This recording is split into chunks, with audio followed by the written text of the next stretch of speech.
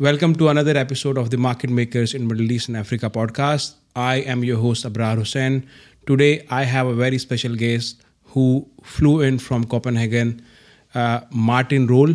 Martin is a senior advisor to Fortune 500 companies, family offices, family businesses, Asian firms, and he's also a distinguished fellow at INSEAD. Martin, welcome to the podcast. My pleasure. Good to be here. Thank you. Martin, very interesting profile, and you are a global business strategist advising Fortune 500 companies, and you are also a leading expert advising family businesses and family offices. Tell us about yourself. I grew up in Denmark. I went into advertising. Before that, thought I was becoming a broadcast journalist. I think I could easily have ended up with the BBC, but I took the advertising route. And I thought that marketing were supposed to be the rest of what I was doing. I was sent to INSEAD 1999 for an MBA, and that completely changed the track. So I went to Asia, settled in Singapore, started to help, first of all, the Asian firms to rise, to build their brands. Later went into strategy transformation, and that morphed me almost into family firms and family offices. So I've had a bit of a portfolio career, getting older, and then looking back at kind of a marketing streak, transformation and strategy, and then family business and family office on a global level. So I've been very privileged to work with so many clients around the world over the years. Perfect. Now, let's start with Fortune 500 companies. When you apply, or when you advise them, what principles you apply, defining their strategy, building their brand, and how you make sure that it aligns with their branding and marketing and the values that they have? I think, first of all, when you work with big companies or small companies, you need to understand where they're coming from. I think you need to bridge past, present, and future. You need to understand who they are. You need to find into the DNA of the company, the DNA of the brand, which is my old world of branding. Because once you understand the legacy, once you understand the DNA, once you understand what is the inner burning flame in the company, then it's much, much easier to devise strategy. I mean, strategy can easily become chasing after tomorrow, chasing after innovation, trying to change for the sake of changing. But I think good strategy sometimes is a bit of adjustment along the road, sometimes revolution, sometimes upheaval. And that's what I try to apply to strategy. You want the direction to be authentic. You want the direction to be real. There's so much happening in this world. And if you're going to do a good strategy, you need to make sure that it is really grounded in the values, grounded in the journey, and it's not necessarily just an overnight flick. Mm-hmm. Now, apart from a strategy, the digital transformation plays an important role when you do kind of any transformation. How do you see digital transformation changing the companies, big or small? And what opportunities or challenges it present when you do a kind of a digital transformation which ties to the bigger strategy? Sometimes you walk into a digital transformation where digital is a new word to the organization. So then you have some pretty basics to kind of correct in terms of digital is not only Facebook, digital is not only a call center, digital is not only data. It is much more than that. So that could be one side of it. Often digital transformation starts with a very partial part of the organization. It could be in the customer interfacing part of it. It could be in supply chain. It could be in procurement. But sooner or later, digital transformation becomes much more strategy, and it morphs into corporate strategy. And what I try to do is not to look at digital transformation as being a silo, but being something which is much more related to the future journey of the company. So digital transformation almost becomes much more than digital transformation. So those tools that are available, and we get new tools, we get new methodologies, new learnings day by day because digital is moving so fast. I think that has a huge impact on companies. So I always try to lift up digital transformation. Yes, there may be something to fix overnight, but in the long term, it's very much about the corporate strategy. So I think those two things are interlining. Maybe digital is the excuse to get started. So that's a good thing. So I think it's creating a lot of change beyond digital in itself. Mm-hmm. Now, large transformations, when it comes to changing the company's approach, the strategy, new regions. So tell us a very large transformation where you are part of it or you drive it. and what you learned from it and how it shaped your thinking and the way you advise big businesses or the family offices? You can be quite impatient when you work with big organizations, and there is something called bureaucracy. There's something called layers, span of command, power distance, not invented here. I'm not the CEO. I sit in my business unit. Why should we change? So resistance to change is everywhere. And what fascinates me and what I really what I like working with is to work with all the people in the organization to see what creates that change in the organization. What are the levers you need to drive in order for people to suddenly, not because you push them. I think in this day and age, you cannot push people to go anywhere. You need people to follow you. So how do you rig that transformation so even a large organization, and large organizations, mind you, could be hundreds of thousands of people in the same organization? I think that's quite fascinating to see. So that's a big portion of psychology.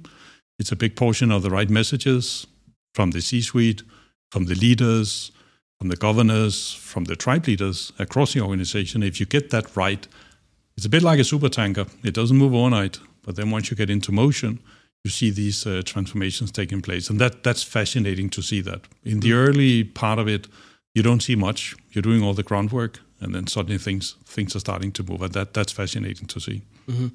Now, Martin, coming to family businesses, and you are a global expert in advising family businesses and family offices. They're very interesting, and it's a very different dynamics than a Fortune 500 company. Tell us more about the family businesses. And I know that you have been advising family businesses across the globe, in Asia, in Middle East, in Europe. So tell us how they are different and how they differ from region to region, and what kind of role they play in driving the economy or forming a good part of the GDP. I mean, first of all, family businesses are a large part of the global economy. It's around 80% of the global firms. Mm-hmm. It's about 75% of GDP. Mm-hmm. It's about 65 to 70% of the jobs created. So family firms spanning from mom and pop shops to large conglomerates all over the world are the backbone of the global world. Most people don't see it that way, but that's what it is. What is different with family firms is that it's business with emotions. It's business with the heart, because there are people behind it. They are not listed necessarily fully on the stock exchange. They're not institutionally owned. And that means there are business families behind them. And where you see modern entrepreneurs these days that are raising capital to find a company and to kind of scale it, entrepreneurs very often build to exit, whereas family firms, they build to impact. So the long-term notion of a family firm is often that we're going to be here for the next 50, 100, or 200 years, because family firms don't sell. With that, of course, comes a lot of tricks of the trade. Succession, professionalization, keeping that entrepreneurship, keeping the burning flame running all the time. So there are a lot of challenges keeping family businesses alive over generations. But once you get it right, they can be super, super powerful. And that's really what fascinates me working with them. Mm-hmm. So you mentioned that one of the challenges can be the succession and the dynamics, but if you get it right, there are a lot of opportunities. And I read that you have advised 650 next generation leaders. And as you mentioned, I think one of the challenge is how the family businesses or the first generation of entrepreneurs can transfer that skills or train the next generation of leaders. How family businesses can overcome this challenge, and while advising or preparing this next generation of leader, what can be done, and what are the best advice that you give to the family businesses? It's a process that takes time, because you can't force next generation into a family firm. Mind you that these are younger people between 18 and in their 40s or 50s. Sometimes you can have a certain age before you become a next gen, and maybe the senior generation is ready to step aside. But how do you make sure that that entrepreneurship keeps on forever? That's by educating your kids. You start very early. You start to inform them what the family is doing, why we are family and business. And then you're going to make sure that the kids are forming their own opinions, their own perspectives, and maybe when time is right, you invite them in to participate. But you cannot force next-gens into a family firm. You need to make sure they have a proper choice. In the past, succession used to have one protagonist, which tend to be the senior generation. In this day and age, I think there are two protagonists, which are the senior generation, but also the younger generation. And that's an equal partnership. So in order for the next gens to go in, you need to make sure that they're capable, well-educated, motivated, and the timing is right. And that's one of the most critical things for a family firm, that is to keep the succession up and running, which is complicated, but if you do it right, it can run quite beautifully. Mm-hmm. Now, we were talking, Martin, which was quite interesting, that, and I saw this in the 18 ad as well, that most of the high net worth individual or family businesses disappear or start dwindling after second generation or third generation. Why that happens and how companies can safeguard? And you mentioned some of very good, interesting kind of perspectives. Tell us about those and how kind of they sustain that business generation over generation. So that's a very interesting topic, Martin. Take us through that. Only 3 to 5% of the global family firms survive after the third generation. There's a wonderful Chinese proverb: first generation builds, second one manages, third one terminates it. And that means that the first one is very entrepreneurial because that is the founder. Second one manages it because the kids, cousins would be very close to that founder. But in the third generation, you become a little more distant. So that's important to kind of carry on the burning flame because maybe they weren't capable, maybe they weren't ready and all of that. What happens in that process is the reason why you can sustain for very long term is that you start to professionalize. You start to put a board in place. You try to put KPIs in place. You have processes. You make the business ready for not only being run by family members or with family involvement. Often you will get a professional CEO. You simply find the right person for the job, where family members will be more stewards. So you become an owner. You sit on the board. You caretake long-term strategy, but you hire the right people for the job. So you make sure that the business becomes almost like business family independent, but owned and led and guided by the business family. That's very important. And that does not rule out a daughter or a son or a cousin or a brother to run the business or be heavily involved in it. But that's one way to safeguard that is based on quality, that you're based on the best person for the job. And once you have been through a couple of successions, you know the tricks of the trade. You know how emotionally conflicted you might have been. You saw some of the fallouts. You knew how to handle conflicts. You have seen it live. So when you see some of those family firms that have survived over the very long term, they have been through many, many successions. One of the very old family firms is a Japanese bed and breakfast called Hushi Ryokan, based out of northwest out of Tokyo, and they are running now in the 46th generation. They were founded in 719. So if you get it right over time, you can sustain for a long time. Mm-hmm. There is a organization based out of Paris called the Hinokians. They have more than 80, 90 members. They only have 2 membership criteria. Mm-hmm. Number 1, you're more than 200 years old as a company. Mm-hmm. Secondly, family involvement. You have to be family owned and you need to have family involved in the business. Only 2 criteria. Mm-hmm. Wow. And in the current circumstances, some of I think you were talking about another company, Global LVMH, and how they are managing this succession in a good way. Tell us a bit more about this. It will be, I think, a good for the listener to listen about it, how they can manage the succession, how they can prepare next generation for leading the businesses. Bernard Arnault, the owner of LVMH, one of the richest families in the world, but also one of the most well-run conglomerates in the world, LVMH, with some 160, 180 different brands under its helm, have done extremely well. He has 5 kids from 2 marriages. All the 5 kids are currently involved in the firm. They have been very well educated. They have been trained. They have been sent to different business units, different brands to run them. And I would say that he probably have 5 kids that are very capable of one day becoming a CEO. Bernard Arnault is getting older, and he has to select the new owners and the new managers in the years to come. And it's going to be super interesting to see how he's going to select that, because that's going to be where LVMH moves into the second generation. So this is probably the biggest succession project that we currently are looking at in the world. It is huge when it comes to it. Oh, that's very interesting. Martin, coming to when you advise C-suite holders, family businesses, or Fortune 500 companies, I think leadership is a very important thing. How you help on the leadership part and how you kind of advise them to become better leaders, how you approach that? Leaders are under a lot of pressure. And I think when I speak to them, when I mentor them and coach them, I try to find out who you are. I try to find out what are your challenges. I try to get into your room to get to know you, but also trying to find out what is the job that you have at hand. What type of company are you at? What are the challenges you're facing? What are your concerns? What are your weaknesses? And become somehow a sparring partner to the leaders that I'm working with, which is fascinating because you cannot standardize leadership because all leaders, I mean, they were somewhere and sometimes stumbled into a leadership role. Sometimes they grew with it. Sometimes they're very senior.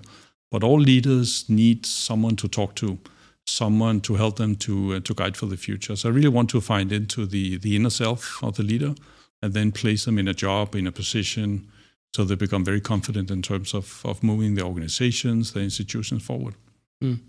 Coming to emerging markets, specifically Middle East, Africa, and the emerging markets. And here we see that, family businesses are kind of core of the economy, and we have very well-run family businesses. What they can do to drive success and growth and become kind of global brands and, have more success? Make sure that you are professionally run.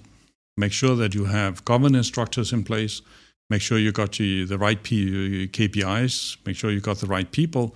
Make sure that somehow you are institutionalized so you're fit for purpose and you're fit for the future. So often you can do a lot of house cleaning. Often you can look internally and say, are we ready for the future? Do we have a strategy which is fit for purpose? I see that as a very important part. The world is very flat today. Borders are open. You can export everywhere, but you also have competitors coming in. So with that comes global competition. And you see competition coming from all corners. So it's kind of John F. Kennedy, former American president, said it's time to repair the roof when the sun is shining. And that sometimes can be the hard part because things are maybe working well right now, but what about a rainy day? So look internally, try to see how you can enhance the processes. This region is ripe for success. It is huge, a lot of resources, a lot of landmass, and a lot of talent, a lot of people. So I think the future of the economy is bright, but obviously companies need to step up to make sure that they are picked into the global landscape. Mm-hmm. You mentioned a very good thing about global competitiveness. And I saw that you help some of the companies in India and China with their business models to compete at a global scale. Tell us about those and how you kind of navigate it and how these companies, benefit from it.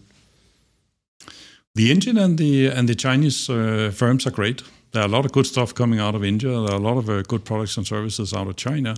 What they need to learn somehow is to build market positions because people today do not buy technology. You don't buy a company, you buy brands. Mm-hmm. And there are a lot of brands out there. So if you're going to be another brand from India, you're going to be another brand from China, what is it that I'm buying? And often that comes with the notion of identity, comes with the notion of values, comes with the notion of what makes you different. But sometimes it also comes with the notion made in China, made in India. And you're going to make that to your advantage because sometimes would people trust your quality, would they trust your service delivery and so forth. So I would look at your market expansion and your globalization if you're a Chinese or an Indian company through the lenses of a brand. So how are you going to compete with all the brands out there? Because there are a lot of choices in this world, and that's what they need to look at. Mm-hmm. They have a huge advantage, which is also eroding, but they are low cost. So they have a cost point which generally is lower than the average, and that's obviously a huge advantage. But in the long run, low cost, low price in itself is not necessarily going to make the cut. You're going to build that margin where people are buying you for something else. They buy you because you're a brand. They buy you because you help them to form their own identity, whether that's from a quality point of view, whether it's from a perception point of view, whether it's from a service delivery point of view, could be kind of any point of view, but you're going to stand for something.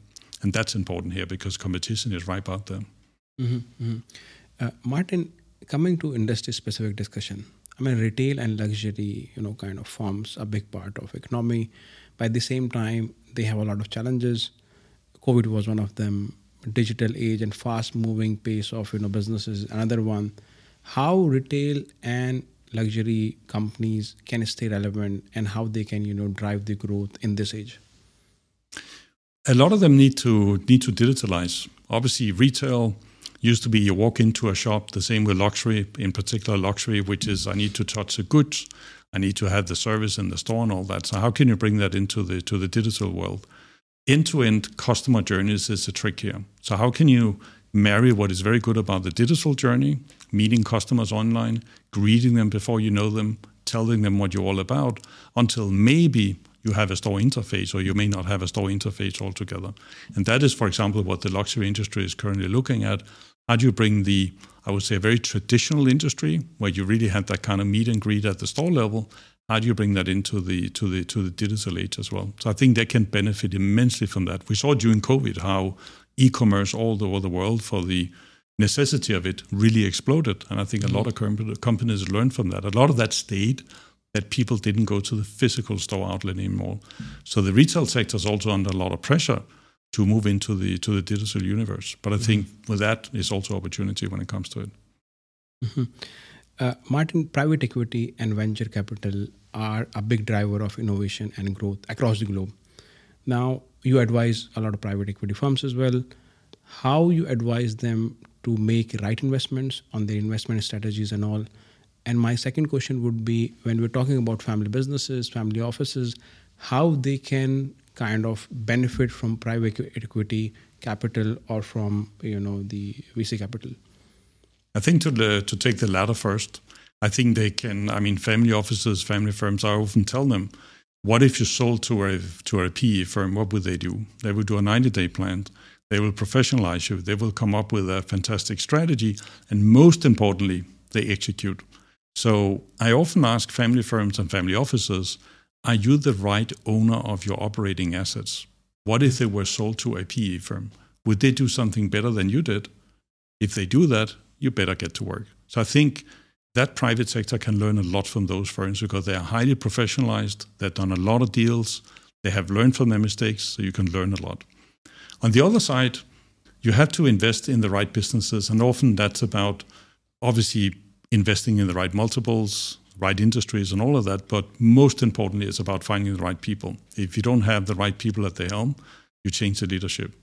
One of the key reasons why a company that comes into a fund or change ownership is because you have a very thorough look on the management team. You're really going to find out, do we have the right people at the top of the company, and of course later throughout the organization. That's the most important thing. There's a battle for the right talent, for the right leaders, and that's what the PE firms and the VC firms, for that matter, needs to look at.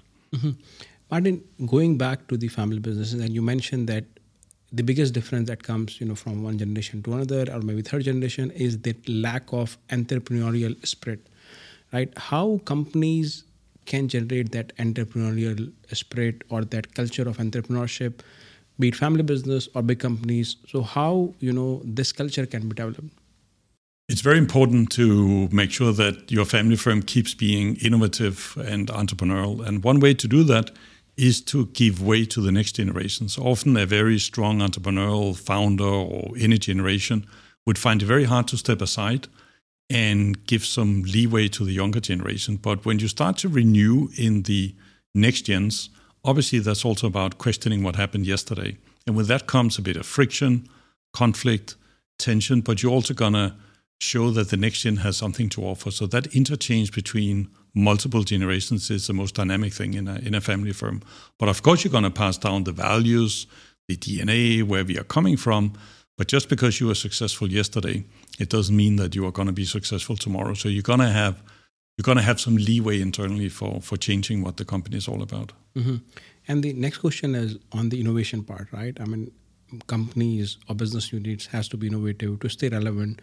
At the same time, see what's coming, how they can compete, global competitiveness, how this culture of innovation can be embedded to the culture of a company, and how, we can drive it from bottom up and top down. I think it's about culture. Because when you think about innovation, the innovation toolbox is wide and it's very deep. There's so much going on out there. Currently, we are talking about AI. We spoke about supply chain. Data has been the big thing. And tomorrow, there's going to be another thing. The world is changing dramatically with technology. The question is, what are we going to embed in the company? Which type of innovation? Are we going to scratch the surface? Are we going to go much more revolutionary? So what you need to do, you need to go back to the DNA of the company, and you need to look at the culture in the company. What is it that is needed? You can innovate too much. Of course, you need to delight your customers. You need to look at your price points. But when it comes to innovation, you shouldn't do too much of it either. You need to make sure that it fits with the DNA, because otherwise you will get completely overwhelmed. So look at the culture, what is needed internally, and what is needed in terms of your stakeholders, and then you bring that in. Mm-hmm. Because you can easily get swayed by all the stuff that is happening out there. And suddenly you might find yourself sitting between two chairs, jack of all trades and all of that. Ask yourself deep inside, who are we? What do we need in order to be relevant tomorrow? Not to everyone, but to the relevant people. Mm-hmm. Martin, my last question. You have a very interesting role, different regions, different kind of companies, different kind of people. What do you love most about your role? So tell us about that. What kind of excites you? It excites me to work with cultures. I'm privileged that I have clients around the world. I have roles in academia, and I have a lot of speaking opportunities. That means that I do travel to a lot of countries every year. And when you travel to countries, you meet different people. What excites me is really meeting the cultures of the world and see, first of all, how the world is very similar, but also about all the challenges and opportunities out there. So it's a privilege to be able to work on multiple platforms at the same time and then meeting the world, but also making that little impact. I mean, put that dent in the universe by cross-pollinate what is out there. I think that's a fantastic role. I really have a lot of joy out of it. Very passionate about what I do. Perfect. Martin, it's a real pleasure to have you, and you have shared a lot of things with us, and it will be of great use to our listeners. Thank you for coming. My pleasure.